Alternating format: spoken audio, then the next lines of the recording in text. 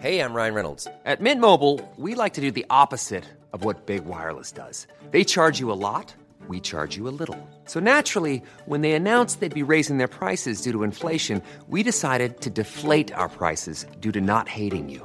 That's right. We're cutting the price of Mint Unlimited from $30 a month to just $15 a month. Give it a try at mintmobile.com/switch. $45 up front for 3 months plus taxes and fees. Promo rate for new customers for limited time. Unlimited more than 40 gigabytes per month. Slows full terms at mintmobile.com.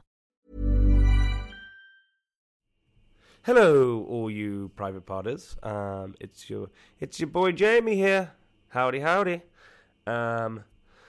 can I tell you? I'm abroad still at the moment, hanging out in Spain, just chilling out, relaxing, having a fun little holiday, which is nice. Francis is not here with me for the intro because he's in London and we're doing this on a different day. But that doesn't mean he's not going to be on the episode.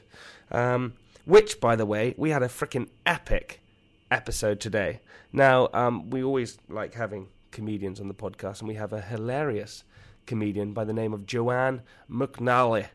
And I say McNally because she's Irish. And also, we said this, I always find that if you're Irish, for some reason, you automatically think that they're going to be hilarious. Because Irish people are always hilarious, I find. And she's one of those people. Now, Joanne's a friend of mine. We've been friends for a while. She's great friends with my buddy Spencer Matthews' wife, Vogue. And we chatted about loads of things. We chatted about comedy. We chatted about a issue that she went through in her life. Wonderful that she opened up about. And we chatted about dating during lockdown. So this episode is going to be a good one. As I said, Francis is obviously here to do the podcast, but he's not here for the intro. But as always, the private partners, I just want to say a big thank you for tuning in every single week. If you can, as always, please leave us a review or a comment or whatever you fancy, and follow us on Instagram if you can. Hey, and if you don't want to, don't worry about it. At Private Podcast. But ladies and gentlemen, here we go. Ready for the podcast, Joanne McNally.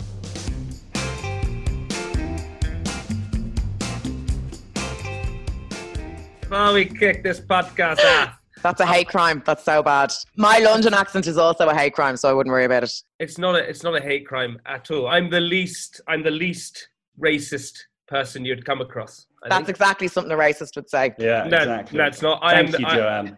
No. I am honestly... To be honest, I was anti-racist before it was cool to be anti-racist. I've been anti-racist for years. Stuttering makes you a racist. That's the fact that I'm really... You're a minority as well, Jamie. You're practically albino. No, I was albino for a bit. And then what I did, Joanne, is I decided to shave my head. Obviously, I know it gives me a really cool, like, edgy look. And I also look tougher with a shaved head, but I shaved it, and underneath my golden, luscious locks, I'm actually a little bit ginger, a little bit like Francis. You? Yeah, at the root of it, it's a little bit ginger. So therefore, I had to dye it blonde to not make it look so ginger. I used to have a massive thing for gingers growing up. They were like my thing. So wait, I'm exclusively into chavs of any colour. Really? Yeah. No, you're not. Come on. You're not. I am. I love them. Man in a van, pair of Snickers pants, plumber, bricky, anything like that. Love it. What is it? What do you think it is about them that you love? It's some deep psychological damage about. It's some like alpha thing, or it's like wanting to be looked after or protected in some way. I mean, that's bullshit, Joanne. Because if me and you hooked up, I would look after you. I could protect you. But you're not alpha enough for me, Jamie. Oh, you haven't tested me. You haven't. Do you have a toolbox? Do you have a toolbox? Oh, I would show you it, and you would then see I mean my a toolbox. Allen key. I mean a toolbox in the traditional sense. If your dick looks like an Allen key, you're in serious trouble. Doesn't that split in two at the end? No, it's the octagon, the Allen key. It should be like a drill, no? Kind of twirly and twirly and kind of rhythmic, no? Listen, the only time you need a He's just got a socket wrench. The only time you need a toolbox is if you're ordering from IKEA, because it arrives and you have to build it yourself. That's pointless. I don't get. We can send a rocket to space. We can do all these different things, but yet we have to build our own furniture when you get it from IKEA. When I moved to London, I ordered all my stuff off IKEA, obviously, because things are going real well. And you can order a group of lads that come to the house and just put it all together for you, which was great. And then you sleep with them afterwards. And then you sleep with them after for payment, yeah.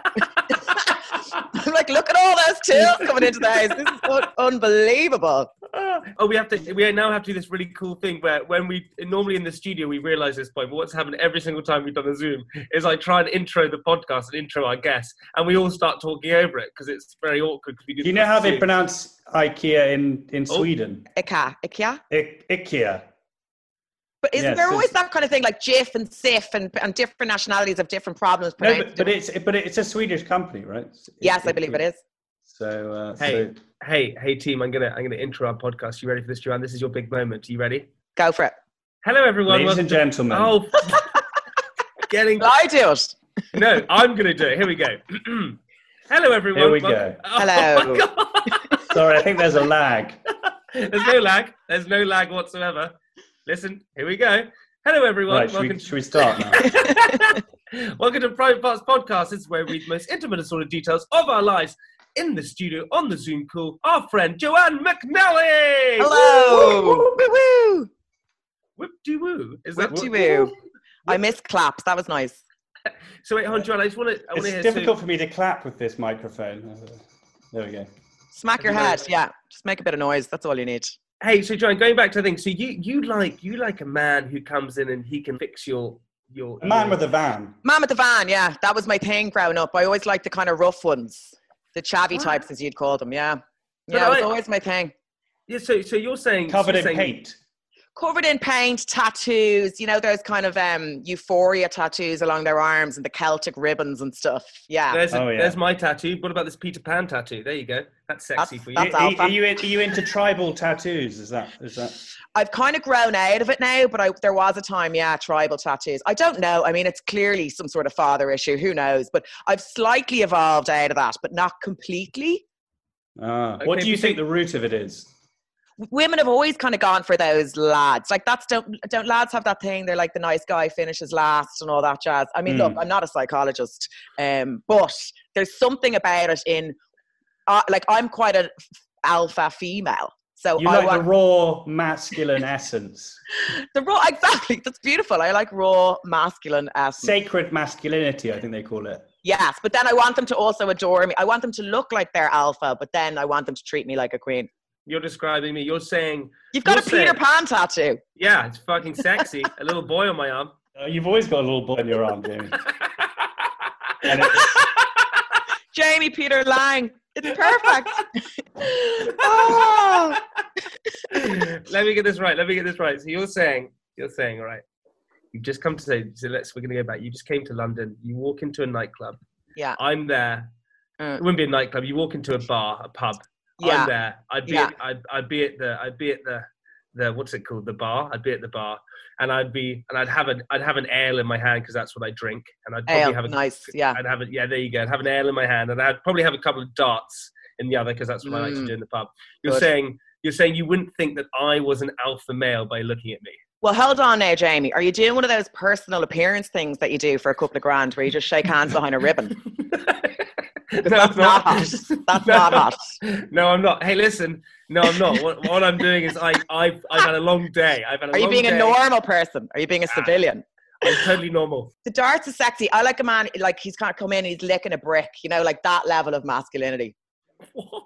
Yeah. That's ridiculous. He ejaculates Smithers, that kind of thing.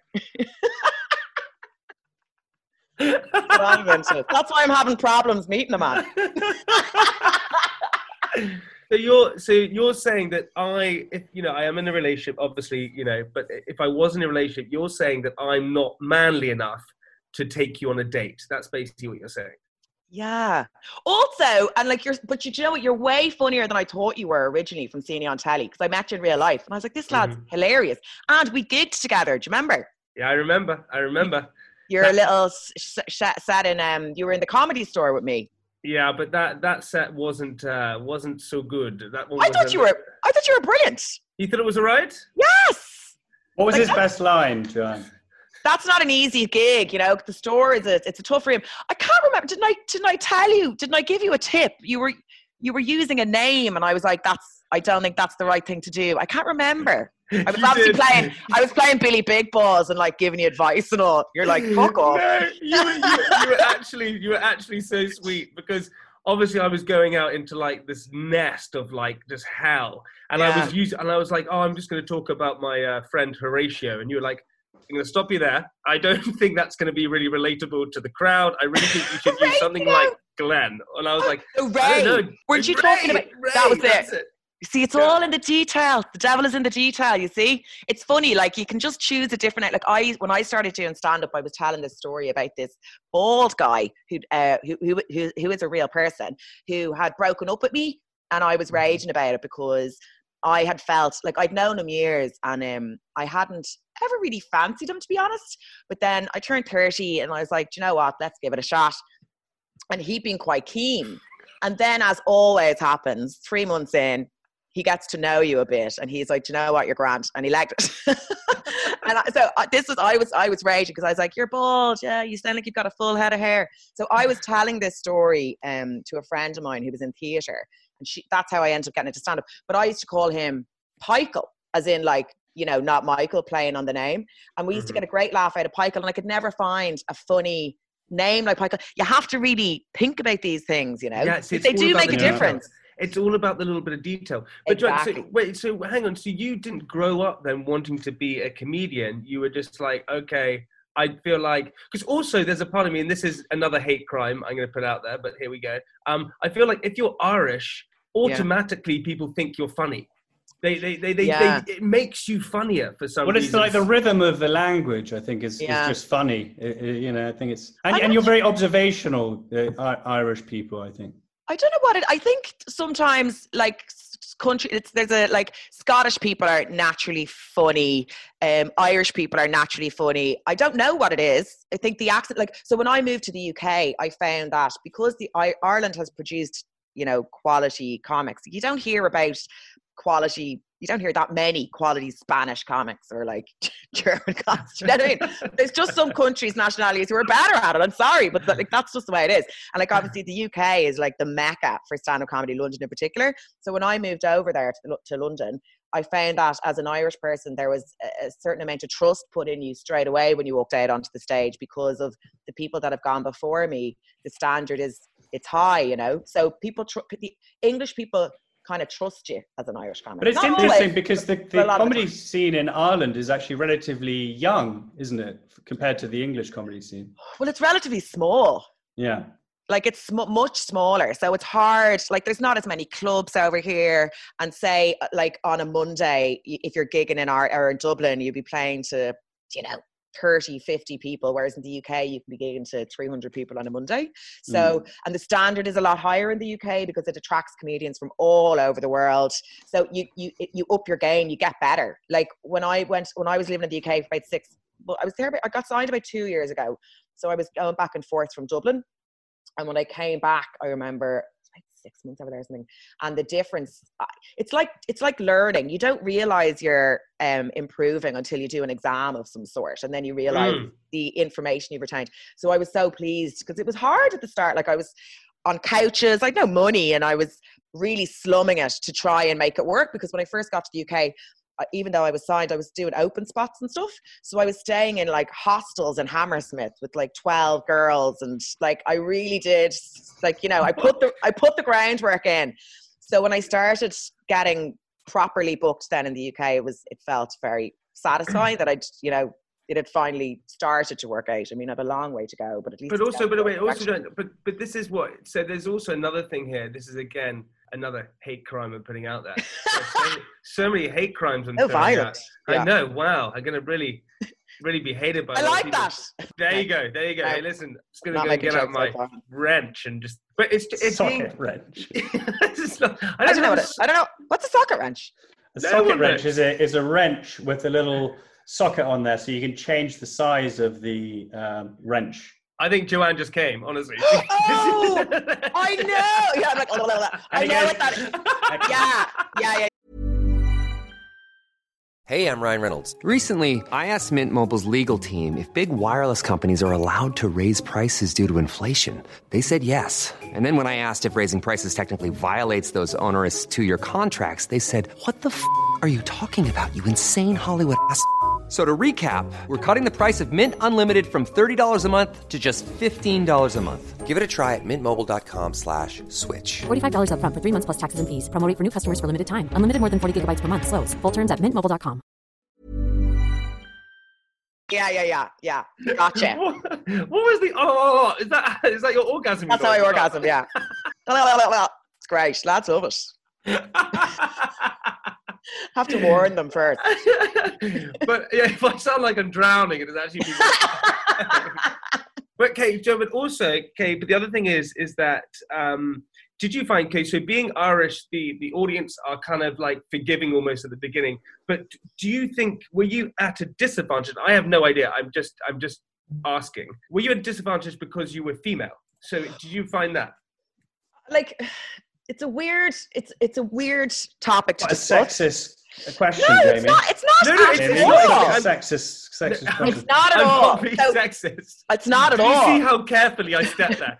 I don't know what I'm trying to say here, but let me I know. put it out there. Listen, I hear you. Like, it's a weird one. And my ex was a stand-up, and we used to kind of argue about this a lot, because he would always say, funny's funny, and don't ever identify as a female comic. You're a comic. And if you start I identifying, agree. yeah, 100%. And he's like, if you identify as a female comic, it means you're only really up against, you feel you're only up against the other women, which is unhealthy. And he's like, you're a comic. But I would say to him, I do feel when I go out on stage, when I started, certainly, I don't think, it probably is there now, but I don't care about it. It doesn't psych me out, if you know that way. But I do feel that sometimes as a woman, when you go out on stage, you do have to work a little bit harder at the start. There is an initial like, oh, what's going to happen here? Like, I get women messaging. I had a woman message me the other day. It was mental. What did she tell me? I can't wait. She DM'd me. I do get a lot of the women, and a lot of female comics talk about this, that women come up to them and go, I don't usually like female comics, but I've had that said to me more by women than men, ever. Really? And I've one woman message me, she DM'd me the other day, and she was like, hey, just let you know, like, I don't usually like female comics, but, and she said, it's really hard to make me laugh. I've got absolutely no sense of humor. I was like, well, if you're so like a weird backhanded I know, but it's that thing of like, I'm really hard to make laugh, but she actually identified it perfectly when she probably misspoke, but she said, I've no sense of humor. And I was like, yeah, that's your problem then. It's not gender specific. But comedy also, we get a little bit serious for a second. Comedy's in like this strange place at the moment, I think, because for a white male, I feel like you have to be very careful about what you're saying and what you're doing and what you're acting like on stage, right? Because the spotlight is on you. And do you think people might not laugh? Yeah, I experienced that, and wow, it sucks when people. It's awful. Whoa! Oh my God, Joanne, it's the worst thing I've ever. I know. They speak about this mythical thing called losing the room, and I was like, come on, that never happens. That never happens.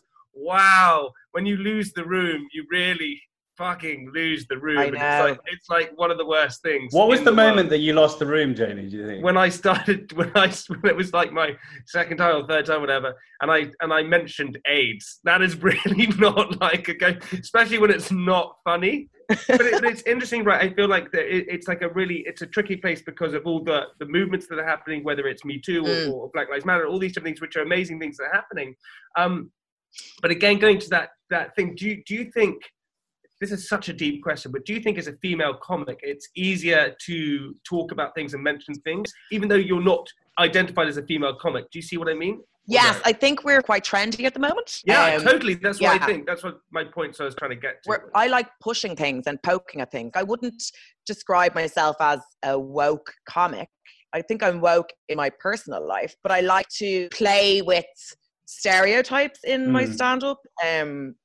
it's sometimes it's frustrating because you're trying to have fun with things and you want to be punchy, but you also don't want to be an asshole, you know? Well, yeah, I think with a lot of the stereotypes, obviously, like comedy, right? When you say a joke, it's uniting everyone in the room on a sort of commonality in all of their lives, which they all recognize and laugh at, right? So I think if it's funny, I think a lot of the sort of wokeness actually makes a lot of these subjects almost more there's more tension surrounding them, so it actually makes it more funny when you actually talk about them. And obviously a joke is a joke because, you know, there's a sort of common acknowledgement that it's that it's absurd to hold that idea or whatever. Like, you know, I kind of talk about how I want to marry for money and how, like, I need a man at the house and how I've swapped all my priorities from dick to brick. So I just kind of play with that stuff. And there's some truth to it, but my material's never... Is that licking a brick or... No, on his profile, like, I don't care about dick anymore. I need to know, has he got brick? I need land. Oh, I thought you meant the guy licking the brick coming into the bar. Nice callback, Francisco. Hey. You're a natch. Hey, I can do a callback. I can do one. Oh God, AIDS, is that it? Yeah, that's what it's going to be. The thing with it is, if you're going to go for the dark stuff, which is always fun, you know, and you'll find your audience eventually. Not everyone will like it, but you'll find your audience. You have to really commit to it. So, you know, so I've done material where I've started something and I know that they're going, oh, I don't know about that. But then if you really commit to it and it pays off at the end and it's well thought through, you like, they'll enjoy it, you know. People like, laughter is supposed to, I think, kind of dissolve tension. Like, that's what it does. So it's fun if you can take quite a serious topic and then make it funny and laugh about it. But like I say, I'm never malicious. It's just kind of silly, really. It's like just inverting things. I totally know exactly what you mean. Right, Francis, we got to that moment in the podcast where you have to give us the question of the week. So let's have the question of the week. Neil Armstrong. Yeah. What did he have to do when he got back from the moon? Is this like a real question? Is this like it's a real question. Oh, he would have had to have gone into a decanter. Decanter? The hell's a like? It's like a wine. Put wine in. Yeah, like a human decanter to take all the kind of, because he was up in space and there was no gravity. No. So they have to take all the gravity out of him. So put him in the decanter. I know. No. It makes sense. No. I reckon Neil Armstrong had to come down and he had to, because listen, it's got to be something conspiracy theory-esque, doesn't it? It's got to be something like that. So why does it have to be something like that? No, I know, it's something to do with pressure. Like if you come up from scuba diving really fast, you have to be your put lungs into can explode. Yes. Yeah, you have to be put into a deep pressure cooker. So he came from above instead of below. So something like that. He got put into a deep pressure cooker. Deep pressure cooker, or else do a publicity photo shoot. Something like that. I think it's something. I imagine if you came out of a space rocket, you wouldn't just be able to like walk into your gaff and make lunch. I assume there'd be some process where you'd have to like recompress to the world. No, I'd just be like, hey. Well, that was weird. I'm back. Hey, everyone. What are we having? So, Joanne, what's your answer? Something to do with like the pressure of being in the rocket in space, and something to do with, I mean, I don't have the NASA lingo, but something to do with decompressing or compressing or something. A tank. I think you had to go into a tank. Not a war tank, an air tank of sorts. A decompression chamber. Yeah. He went straight from space into battle. War. That would be intense. He's a man of many talents. I reckon he had to do something. He had to swear something like on the Bible, or he had to go into court and do something. He had to swear something. You're going conspiracy, aren't you? Yeah, I reckon he had to sign some sort of treaty proving that he had been in space, something like that. That's what I think, Francis. Are you one of the people who thinks that it was just a photo shoot? Hey, look, Joanne, Francis thinks the Earth is flat, so let's not even get into that. That's you, Jamie. You're like, oh, is it? Oh, yeah, wait, is it? Oh, my God. I don't know, AIDS. All right, here we go. Hey, Joanne, listen, this is your favourite moment of the whole podcast because you get to sit back and relax and listen to my diary. You ready for this? Great, yeah, I love it. Here we go. Holiday. So if you follow me on social media, firstly, you're probably lolling yourself all day, every day, because my content is so good. Good. Hello, have we lost you? No. I thought the Skype would broken. Is that you waiting for your laugh? Yeah, that was me. But secondly, you probably have seen that I'm away in Spain for a small holiday with my girlfriend. Holidays are a funny one because you basically arrive in another country, check into your hotel, apartment, or whatever you are staying in, unpack your bags, and then either go eat or read a book on the beach. You then spend half the day saying how nice it is, and then spend the other half either deciding where to eat that evening or decide what activity you're going to do the next day, because otherwise you're going to get bored. So, we therefore decided we'd go bike riding. We found a company that was renting electric bikes, and off we went up the mountain. This is where planning really should have come into place. Firstly, we brought no water, big mistake when the temperature outside is 35 degrees. We then secondly didn't check our route, so we started biking up what I can only describe as Kilimanjaro in Spain. Nice. Like that. Yeah, that's good. Like that. Yeah. Now, the electric bikes weren't strong enough to take us up the hill, and we were holding up all the traffic. Even the cars who were able to pass us weren't angry, they just looked concerned at us. We somehow managed to get ourselves up to the mountain to only find it was halfway up the peak. Then Sophie began to cry because she couldn't go any further. I knew we were in trouble. I felt like it was going to be like touching the void moment. If you haven't seen the documentary, you should watch it. Apart from, we weren't alone on K2. We were just off a mountain road in blazing heat. 50-minute car ride from Marbella. I tried to be a hero and push both bikes up the rest of the way, but realizing that was pointless exercise, I had to Google the company's number and ask one of the employees to come get us in a van. Never has a man looked so disappointed, concerned, and furious when picking up two pathetic English people, one half crying, the other ashamed, on the side of a mountain road. Moral of the story is plan your route. Excellent. I actually witnessed I witnessed that cycling trip from hell on Instagram. How shit was that diary, everyone? That was one of the worst. Well, my diaries are like went to bed at 9, like called in to Anya. I never write anything detailed or emotive in my diary. Do you write a diary though? Do you keep a diary? No, I mean when I find diaries from childhood, Yeah. it wasn't exactly Anne Frank. It was just basically the functions of my day, which is, I mean, who cares? I didn't. You'd hope it wasn't like Anne Frank's, would you? All right, everybody. Listen, Joanne, that's the end of part 1, but you're going to stick around for part 2, right? Yeah, perfect. Okay, we'll see you in part 2, everybody. Bye-bye. Bye.